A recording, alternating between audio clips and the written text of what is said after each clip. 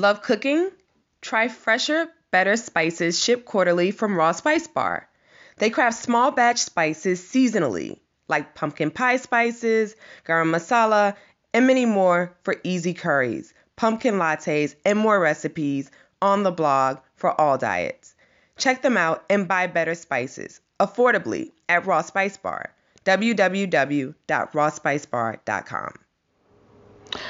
All right, folks, welcome to another episode of Champagne and Lobster. I'm your host, Jonna French of Jonna Knows Good Food. And today we're spending a few minutes and we're picking the brain of Nevin Martell. I'll just say the man, the myth, the legend. Wow, that is putting a lot on me, but I'll take it. Yeah, so you could just tell everybody a little bit about yourself. I know a lot about you, but tell the rest of the world. Sure. I'm a DC-based freelance writer and cookbook author, and I write for publications in town like DC Modern Luxury and Washington Post, Washingtonian, and I've written a few cookbooks, including Founding Farmers Cookbook, and I have a forthcoming cookbook next fall for Red Truck Bakery, which has locations in Warrenton and Marshall, Virginia, and it's a very Southern style classic bakery, so lots of pies and cakes and breakfast biscuits and that kind of thing. And so that's kind of like what I do most of the time when I'm not being a dad/husband. I love it. Now, you're like a rock star of journalism in this area, I feel like. I do. I feel like you're like the rock star of this because you've written for like every publication. How did you get started? How did you even get in this game? Yeah, I mean, I went to college to be an English major, and I've always wanted to write. But when I got out of school, I'd been the arts and entertainment editor at my paper, and so I started writing as a freelancer about music and pop culture. I had a job working for Atlantic Records doing new media, but I wanted to write on the side, and I eventually got a book deal to do an unauthorized bio on Dave Matthews Band, which I then was like, oh, well, this is obviously the point in my life where I quit my job and go become a famous writer. And so I quit my job and wrote this bio, and it did very well for an unauthorized rock bio. And so then I wrote another one on Beck, for the same publisher, Simon & Schuster, and kind of continued freelancing. And I had a full-time job working for Get Music / Rolling Stone Online, doing on-camera interviews and stuff like that. Not a lot of writing for them, but I wrote on the side, and thought I wanted to go into broadcast journalism. So I went to school. At this point, I'm like 30 or so. And I went back to get a master's in broadcast journalism and kind of realized as soon as the program started, after we got out of the radio program and into the television portion of it, that I was not going to be cut out for broadcast journalism in the way that I thought that I would be. And so I was like, God, how do I save this massive $45,000, $50,000 investment? Oh my and gosh. So, I mean, they give you this kind of end of the year to finish out your degree. You have to do an externship, and most kids, I say kids because almost everybody in my program came straight out of college to go to, get their master's, and I was like one of the older students in the program. And so everybody comes to DC, and most people work as like a stringer. They'll report for a small station in, say, Minnesota, and they'll put a local spin on a national story, and that'll be their chance to they might not ever get their stories on air, but they'll get critiqued and stuff. I went and worked for a small production company that did nonfiction and documentary film, and I really loved it. I did a lot of research. It involves a lot of writing, and I got involved in the development process. That's where you find talent for shows and you create ideas for shows. And so I took a job there, and then at another place called Story House. And during that time, I'd always loved food. My dad owned a restaurant growing up, which he sold when I was about 10. Wow. And I'd always kind of loved that industry, though I didn't really spend as much time in it as I might have. My dad was very clear about kind of keeping family and work separate. And so I'd always loved food. When we traveled, we focused on food. And as an adult, I didn't have much money in my 20s, but I always loved eating interesting food and kind of exploring the boundaries of the culinary world. And so I'm at this other production company, and food is starting to become something I'm spending more time interested in, more money on. I'm starting to have an actual paycheck, so I'm going out in DC. And my wife took me to the Inn at Little Washington for a birthday one year, and I was just totally awestruck in the sense that I had had good food, I'd had great meals, but just the level of service and kind of just the experiential element of it, and of course the quality and kind of creativity of the food really just blew my mind. And so I came back and I was like, I obviously have to sell a lot of shows about food because like, people are missing out. There's so many great opportunities. Top Chef was kind of successful at the time, but not. That was really, there was that and kind of like the Cooking Channel, kind of classic chefs like that.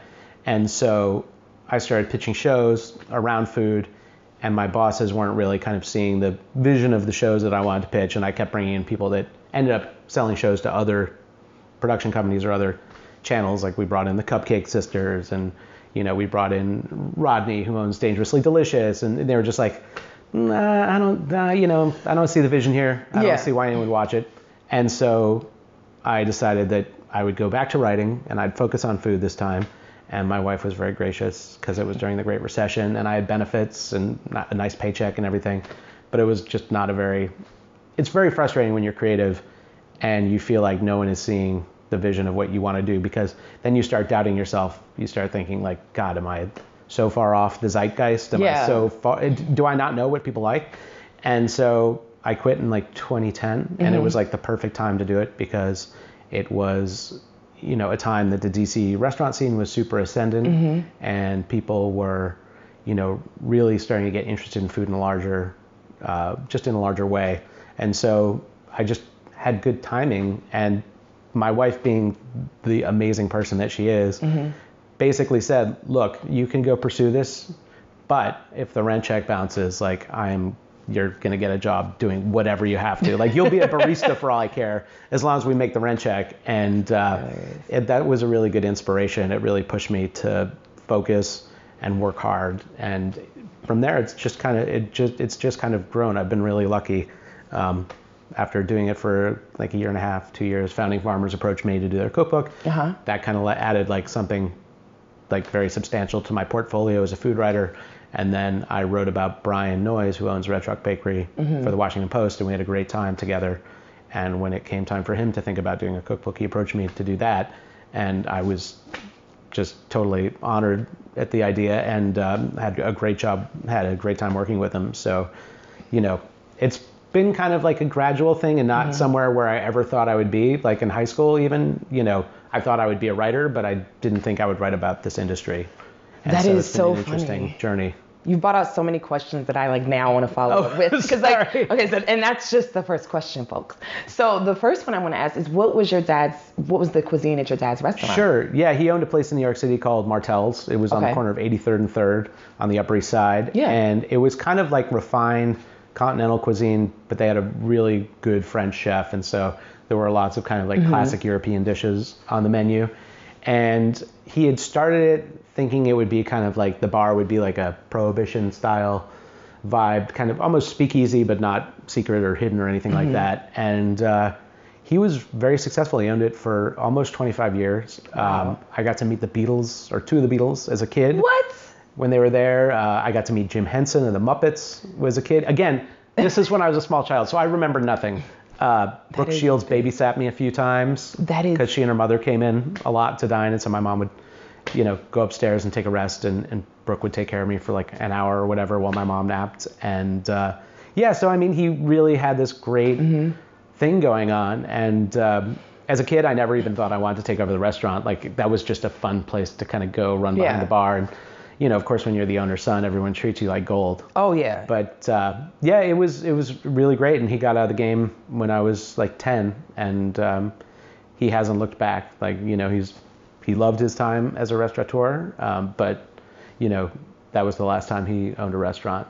Wow. Now, would he commute? Well, would you commute? Because you said you grew up outside of Syracuse. So. Yeah. So, well, the geography is a little convoluted in the sense that like I was born in New York City and then we moved to a small town in Western New York called Greene, which was, you know, I don't know, 5 or 6 hours away from New York City. Okay. But we lived like way in the boonies, like a mile from the nearest neighbor, and had a big piece of property that my dad kind of turned into kind of like, he had a huge garden. We had pigs and chickens and a couple of ponds, and like he fished those.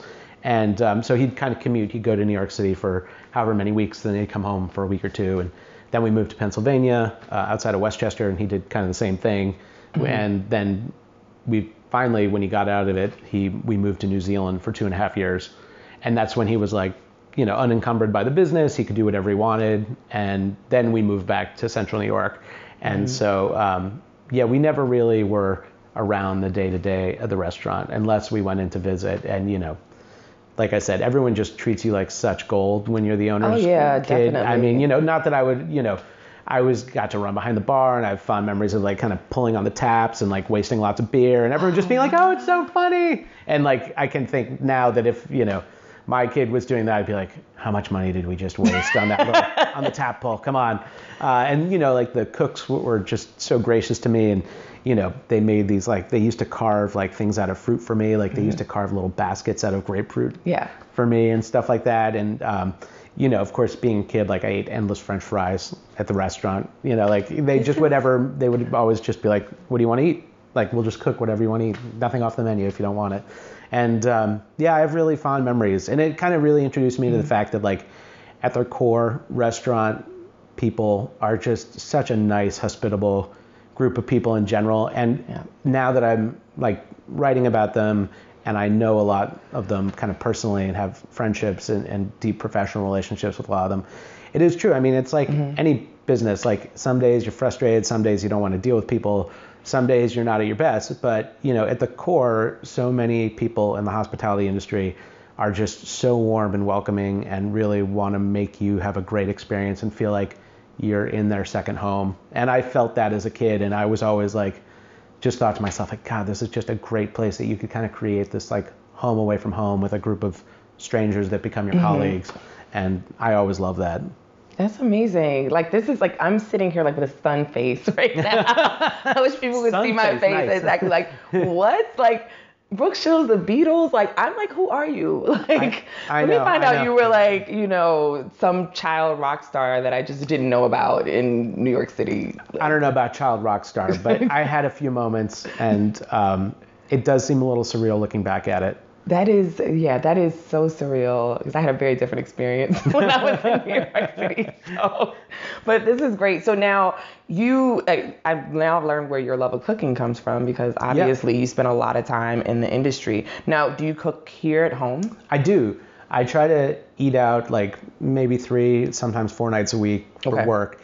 And then the other nights, I really love cooking for my family. And like sometimes it's as simple as like, my son eats very simply. He is a vegetarian. Okay. His decision, not ours. And really? So, yeah. He didn't like the taste or texture to start, and then he learned where meat comes from, and he was unhappy to find out that animals were killed in order to produce meat. Oh, wow. And so he doesn't eat meat. And he eats, he eats cheese, and he's not huge on eggs yet, but I think he will be. And he has a great appetite for vegetables and fruit. So, it's not hard to cook for him, but then again, he also wants really, really simple stuff. Like he eats a lot of pasta, eats a lot of rice dishes.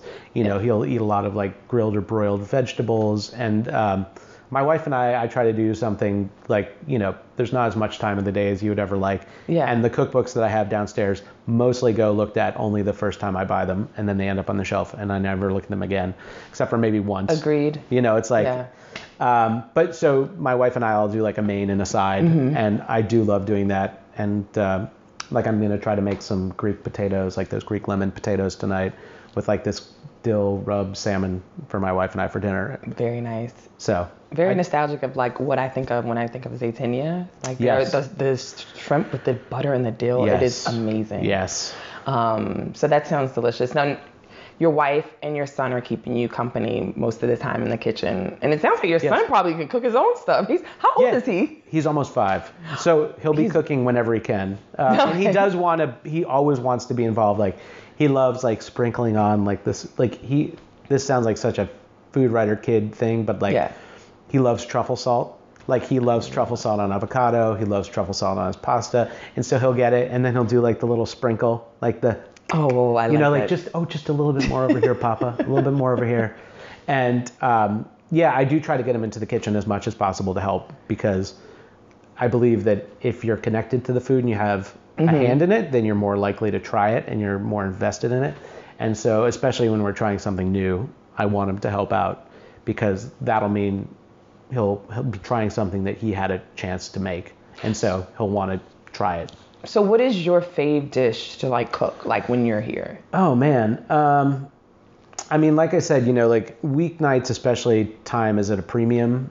So, I'll grill something or, bake or broil something like in terms of a protein. But I love doing like kind of big hearty dishes like pulled pork or, like I love making David Chang's bosom whenever I have the chance. But that's like that's like a day-long process plus a couple of extra days to go out and buy all the other accoutrements. But then, like, not only is there a lot of wow factor, but then you're eating the great leftovers for days. So I like doing things like that where, there's like that pragmatic element. Like, you put all this time in it, but you're going to be eating it for a while, and it's going to be super appreciated every time. It's not just going to be like the leftovers that are people like, oh, God, great, like, chili again. It's going to be something they really, really look forward to. So I was using my slow cooker a lot, but unfortunately my slow cooker died last week, so I have to go out and buy a new one because it's that was like such a part of my existence. So you can just put something on in the morning, and then in the evening you're like, dinner's ready. Exactly. That's like a staple in my kitchen. That would be a depression. Yeah, no, it came out of nowhere. Like, I don't know what happened. The lights still work, but the heating coil just, I don't know. Wow, that's good to know. Well, I think, do we have two? I think we keep like a backup. We have like two of every appliance. Smart.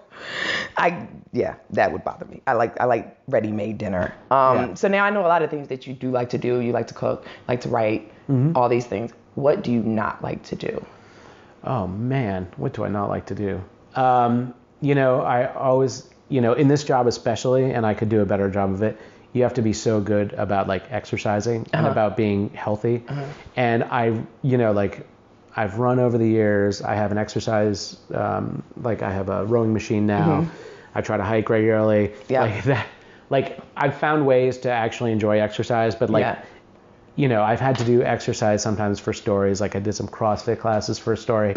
And like, I recognize that like it was at a level that I was not at, and it was a great workout, but oh my God, did I not want, I just didn't want to do it again. So that's something I have to push myself to do, but I, like I said, I've found things I enjoy, and I also recognize that in order to balance out like a diet that regularly includes like foie gras and multiple desserts and dinners that last 4 hours long, you can't just, how it is. I mean, you can't just, maybe if I was in my 20s and like had the metabolism of like, I don't even know what, like a whirling dervish, like maybe that would work out, but like not when you're in your 40s. Like that just doesn't work. Science says sorry. So that's something I have to push myself to do. God, I try not to hate things, or I just like end up figuring out ways to like get them out of my life. Like I hate doing my taxes. Thank God for my accountant. I know. Shout out to the accountant. God bless them. Yeah. And they're going to have so much to work with next year. Oh, that's what's going to happen. Who knows? They're probably sitting there biting their teeth wondering. That's so funny. Now, I know you've been a writer in DC for forever and a day, and you've written for other publications. What is one of the like strangest pitches that you've gotten? Man, I feel like I come up with strange pitches and give them to my editors. Like, I feel like, no disrespect to publicists, but I have to say, like, I very rarely take pitches that people give to me. Maybe if I was on a masthead somewhere and like I was the first stop for people. But as a freelancer, and you probably know this well, it's like, if you get a pitch as a freelancer, unless you're like, for me, like the dining editor of DC Martin Luxury, so sometimes I'll get pitches for that, but it's kind of just like this amazing new luxury restaurant's open. Would you think about that as being your review, or could we think about doing a profile on the chef? And, those are not really that odd.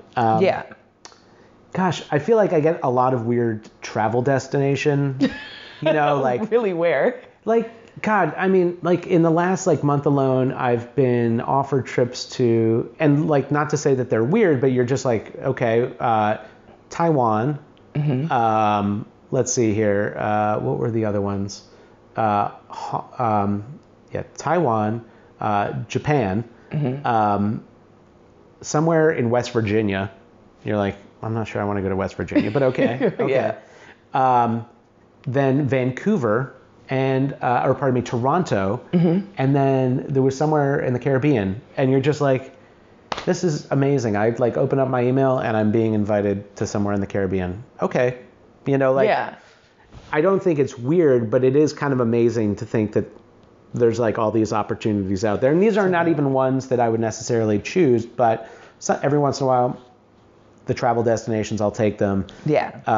Other times I prefer to kind of think about where I want to go instead and like make that happen on my own.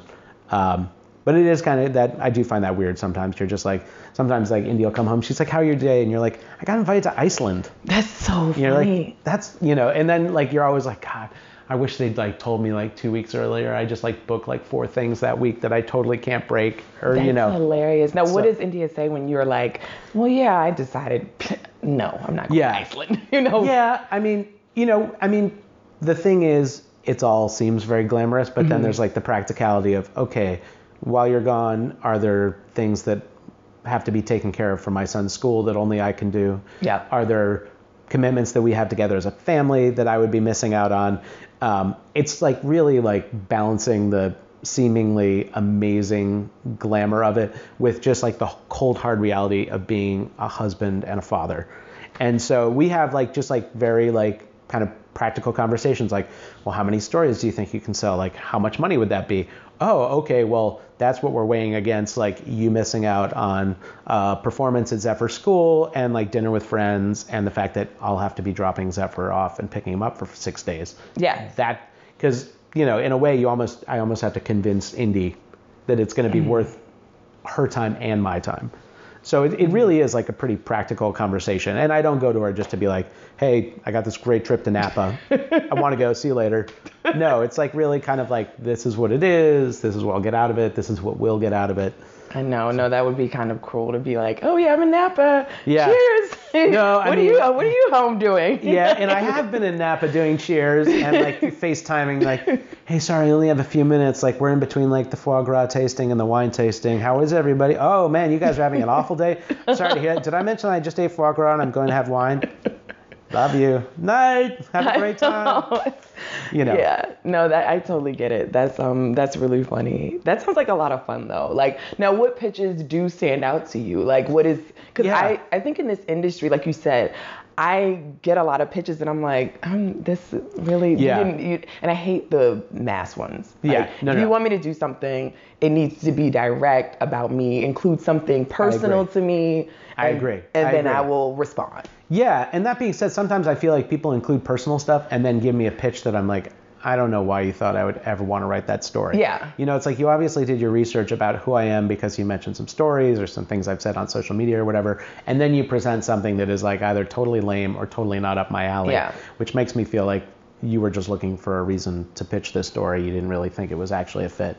When it comes to travel stories, obviously almost all my food travel stories have like a strong food component, and I'm looking to do something like experiential. I don't want to just like stay at a nice hotel and like get a spa treatment and sit by the pool, all of which are nice things, but it's like, what am I going to be doing? Am I going to be like spending time with a chef that I can really profile, or am I going to be spending time doing a food related experience that I can really write about? It has to have like great story and multiple stories. Like I can't just go for one story unless there's like one just amazing out of the ballpark story that I can write. But that's usually not the case as a freelancer. Like I need to write multiple stories, and we need to do multiple things. And also there needs to be time in the schedule so I can keep writing and stay in stay in communication with like my family and all my other editors, because just because you're on like a work trip doesn't mean anyone else cares. All your editors are still like, where's my story? Yeah. Like, where's your follow-up? Like, is there something that they have a question about? I need to respond quickly. So, and also places I haven't been.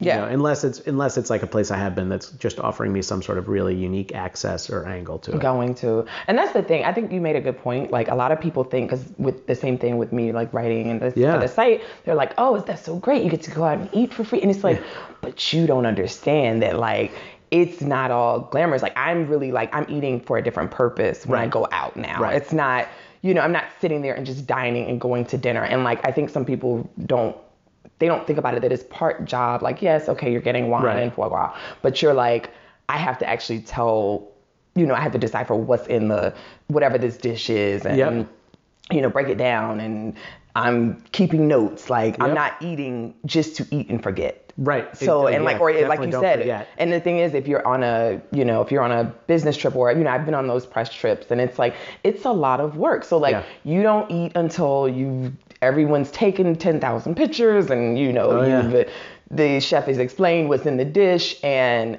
it becomes a very different experience, I think, than like if I just go somewhere on my own and I'm there just to enjoy. So and I have to be honest, like even when I'm just somewhere to enjoy, like I'm always keeping notes in my head. Like even if it's not a strictly reported story, like I took my wife to the Inn at Little Washington for her birthday like a month ago, and we did the chef's table in the kitchen, and we stayed there overnight, and we did the whole thing. And like I'm now writing 2 stories that are directly related to that trip, like dishes that I had. I'm writing one story on the chef's table. I'm writing one about a dish that we had. And it's like, I can't turn that part of me off. Like we went to Mexico City last year, or this past year, this spring, for Zephyr spring break. Yeah. And I was like, I'm not going to write any stories. Like we're just there to vacation. I don't want to spend my time like taking pictures and hunting down people and trying to meet an itinerary that somebody else set up, or that I worked with somebody else to set up. And sure enough, we got back. I sold 2 travel stories from it because, you still I took the pictures anyway. I had a great time. There were stories I wanted to tell. There you go. Now that's like, I noticed online too, you've been very like politically like outspoken. Yes. Now, would you ever go into writing a story, like go maybe to that type of journalism? Because you have a lot to say. I love it. I love reading. You got to follow him. I shout out your Twitter. What is your Twitter handle? Nevin Martell, NevinMartell. Yes. So you're going to get the truth. And so now, would you ever like go, like you said you would, go into... Yeah. I mean, I write from a personal perspective a lot when I do parenting stories. I write a lot of personal essays as a parenting writer. And so I'm comfortable being open with myself, and I certainly am comfortable being open about myself and my beliefs and opinions on social media. I've written a couple of stories that are definitely politically, show my political stripes. I did a piece for Men's Journal about going to the Trump Hotel, and I ate there with Victor and Fez from Del Campo, and kind of talked about why it was a crappy experience, and kind of like definitely let my opinions be known. And I have another story coming out for the Washingtonian about, Trump setting an awful example as a bully for the children of America, and actually the world really, but kind of just, again, it's very obvious where I stand politically. Yeah, absolutely. And I don't believe as a writer that I need to kind of show myself to be just not engaged, maybe, I know if you're on the masthead at certain publications, you can't be overtly political, but I'm a freelancer, and, I feel like it's my duty just as a human being, an American, to speak up and say how I feel. I've always been like that, more so since November of last year, but certainly I've never shied away from talking about political I noticed that. Issues. I noticed that the numbers up since last year. I was like, I love it, because I'm like, I totally feel you. And that's the wonderful thing about being a freelancer, or like being on your own. You can say what you want, and you're like, take it or leave it. Yeah. Now, I look at your life and I'm like, I think it's like a rock star movie, but what would you say is like a movie that you've seen that's like the closest to the biography of your life? Oh, wow. Well, gosh. I mean, aside from Star Wars: A New Hope, I mean, well, I would love I would love to hear the analogy in that. Definitely not Almost Famous. Definitely not Chef. Definitely not. All the movies about writing never seem to get it right, because the parts about writing that really matter, which are the stories that you produce, for the most part, are like really dull. You're sitting in a basement office. You're sitting in a coffee shop. You're writing. The experiential parts are cool, like when you're interviewing people, or you're out in the field, or you're doing some of the research. God, a story of my life as a movie. I don't think they've made it yet. I think that they're still waiting for that one amazingly grand moment, so that all the other smaller, still grand moments make sense in a larger storyline. I don't think it's ready yet. So who's playing you? The movie hasn't been made yet. Who's going to play you in the movie? Oh man, I mean, I get, kind of mistaken for Denzel Washington so often that, probably Denzel. I mean, like if they can't afford him, I don't know who the cut rate Denzel is. I love it. I mean, gosh, maybe like Vince Vaughn during a puffy stage in between, like maybe like old school Vince Vaughn. That would be my dream. That'd be or young obviously Niven. Denzel. Yeah, Okay, yeah. got you. I like that. Now, you eat at all these like fantastic restaurants in DC, but like I have to ask, what's your favorite chain restaurant? And I know you have one. Shake Shack. Oh, really? I love their burgers. I love their fries. I love the cheesy sauce. It is. Yeah. I cannot get enough. Like Shake Shack for a few years, we didn't do it this year, but in many years past, like on my birthday, that's where me and my wife and my son would go for my birthday dinner. Oh my God, I love it. We just actually went there on Friday because there's one in our neighborhood now, and Nice. it is so dangerous because It it's is. one of those places I could eat like Oh no, every day. Like I love the mushroom burger. I had that for the first time, and then we had the chicken sandwich. chicken sandwich is not bad. Yeah. And I would actually have to say my second shout out would be to Kava, because I eat Okay. a lot of Kava, and I really respect that they built what they have here in DC. So Yeah, no, Kava's dope too. So outside of you have your son, you have your wife at this dinner party. You're preparing. yes, Name 4 other people that are at your ultimate dinner party. ultimate dinner party. Wow. All right. Living or dead? Dead or alive? All right. Bill Watterson, the cartoonist who created Calvin and Hobbes. Man, I want to say Barack and Michelle, but that would kill 2 spots. So maybe I leave them both off. I'm going to leave them both off. Okay. Let's see here. Johnny Cash, just wow. because I feel like he'd have great stories and would give just such amazing that man like went through so many things in his life that I feel like he'd have such a great Yeah. stories to share. Let's see. I would love John Steinbeck, the author. I loved his books since high school, and always appreciated the way he kind of shaped people and stories. And who else? My grandmother. Oh, nice. So who's no longer with us, but I would like to talk to her as an adult, because she passed away when I was in my early, no, I guess I was like 30, but I would like her to see where I am now. That's amazing. Yeah, that's a good point. It's like people that I know that have gone on before me, like that I would like to talk to now, like you said, as an adult. And Yeah. have a real conversation. It's the difference when you're a kid, and my grandmother passed away when I was 15. So Oh, sorry. on my mom's side, my other one before I was even born. So Same here. I definitely I really get that, but Johnny Cash, that's a good one.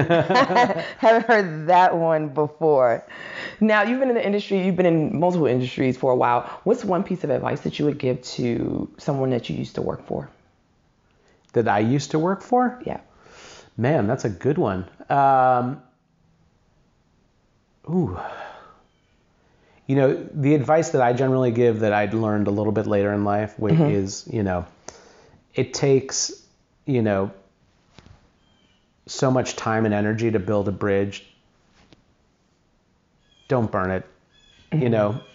I burned a couple of bridges in my 20s that I regret, and I think that I would say to my bosses, some of my old bosses too, like who burned bridges with me, that it's not worth it. There are so many people now that like I just have in a whole, not so many people, but now like if I don't want somebody in my life or to interact with them professionally, there's so many better ways to quote unquote break up. Yeah. And just like be kind of in a non-defensive holding pattern with them where you're just like, I won't have to work with you, you won't work with me. Exactly. But there's none of the histrionics and kind of like drama that go with burning a bridge. And like you can always figure out a way to like reopen the communication or start working with that person again.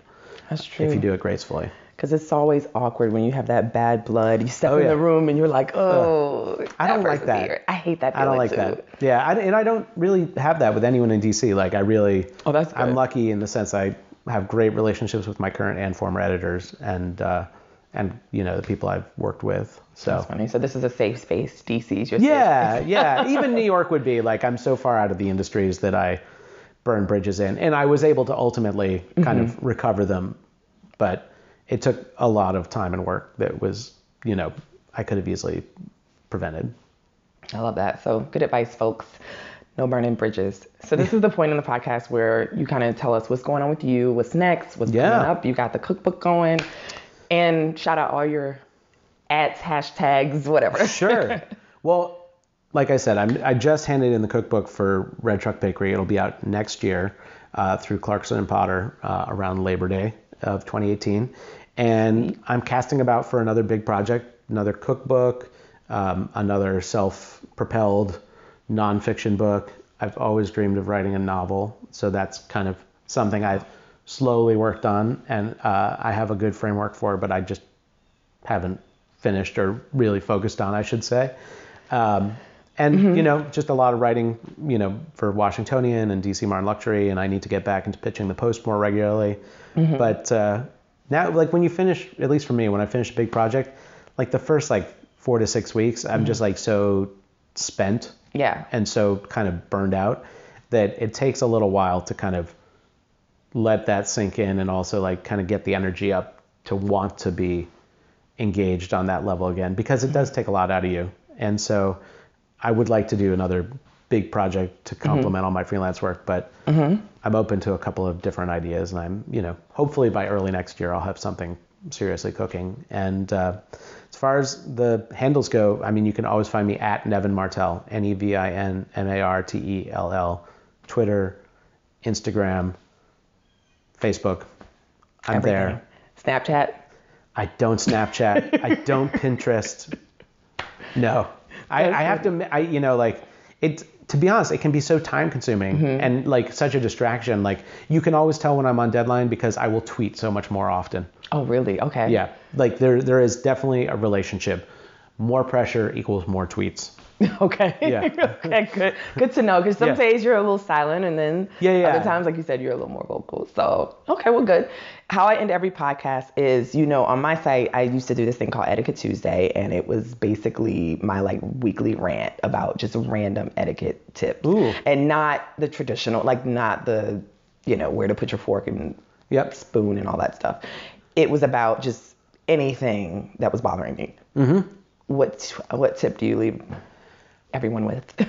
I really hate when people are rude to servers. You are a bad person at your core if you cannot be polite to a server. And I'm always so mortified if anybody at the table is rude to a waiter or waitress or a host or hostess, because, I've been on that side of the equation, and I know what those people go through, having covered them, what a day or a shift, a double shift is like. And, always be polite to your server. I have gone and apologized to people at my table, to servers after a meal, if someone's been rude to them. And, that drives me up the wall. I cringe. I will almost always say something, and in the moment or after the moment. And if not, I will go and apologize to the server afterwards, because it just, I don't like seeing people treated like that. That really sucks. Now, do you usually encounter that when you're going out with just friends, or it more when you're out on a media dinner or something, people you don't know? Okay. Yeah. That's what it's thank God, no, I'm not friends with people who are hateful servers. No. But no, every once in a while, on a media trip, especially when you're traveling with a bunch of writers you've never met before, there's just one bad egg in the bunch, and they feel entitled, they feel like they own the place, they're just incredibly rude and talk down to the server. And occasionally on a DC media dinner it's happened, but for the most part it's when I don't know anybody. Yeah, no, I totally feel that. And you said you had experience in that. What, did you work at a restaurant before? So I was not a server. I worked as a short order cook and the counter guy at a deli for a whole summer. And I got to tell you, you get in at 5 a.m. to start your shift, and people start coming in for egg sandwiches. And I really appreciated the people that were just polite. And when you had a bad customer, it was always just you were just sitting there do you not see me as a human being? Can we not just have a normal conversation? I don't know what you walked in the door with, but it was not anything to do with me. and to then unload or to treat me that way is, you feel very small, and you feel very, you just kind of, yeah, it's not a good feeling. And I don't want anyone ever to feel that way at work. So. Yeah, no, that's great advice. I definitely take that one to the bank. So there you have it, folks. The man, the myth, the legend just gave us all his. Thanks, John. All his goodies, basically out of his diary. Thank you so much for sharing. And no, this has been great. Thank you for being on Champagne Lobster. All right, guys, until next time.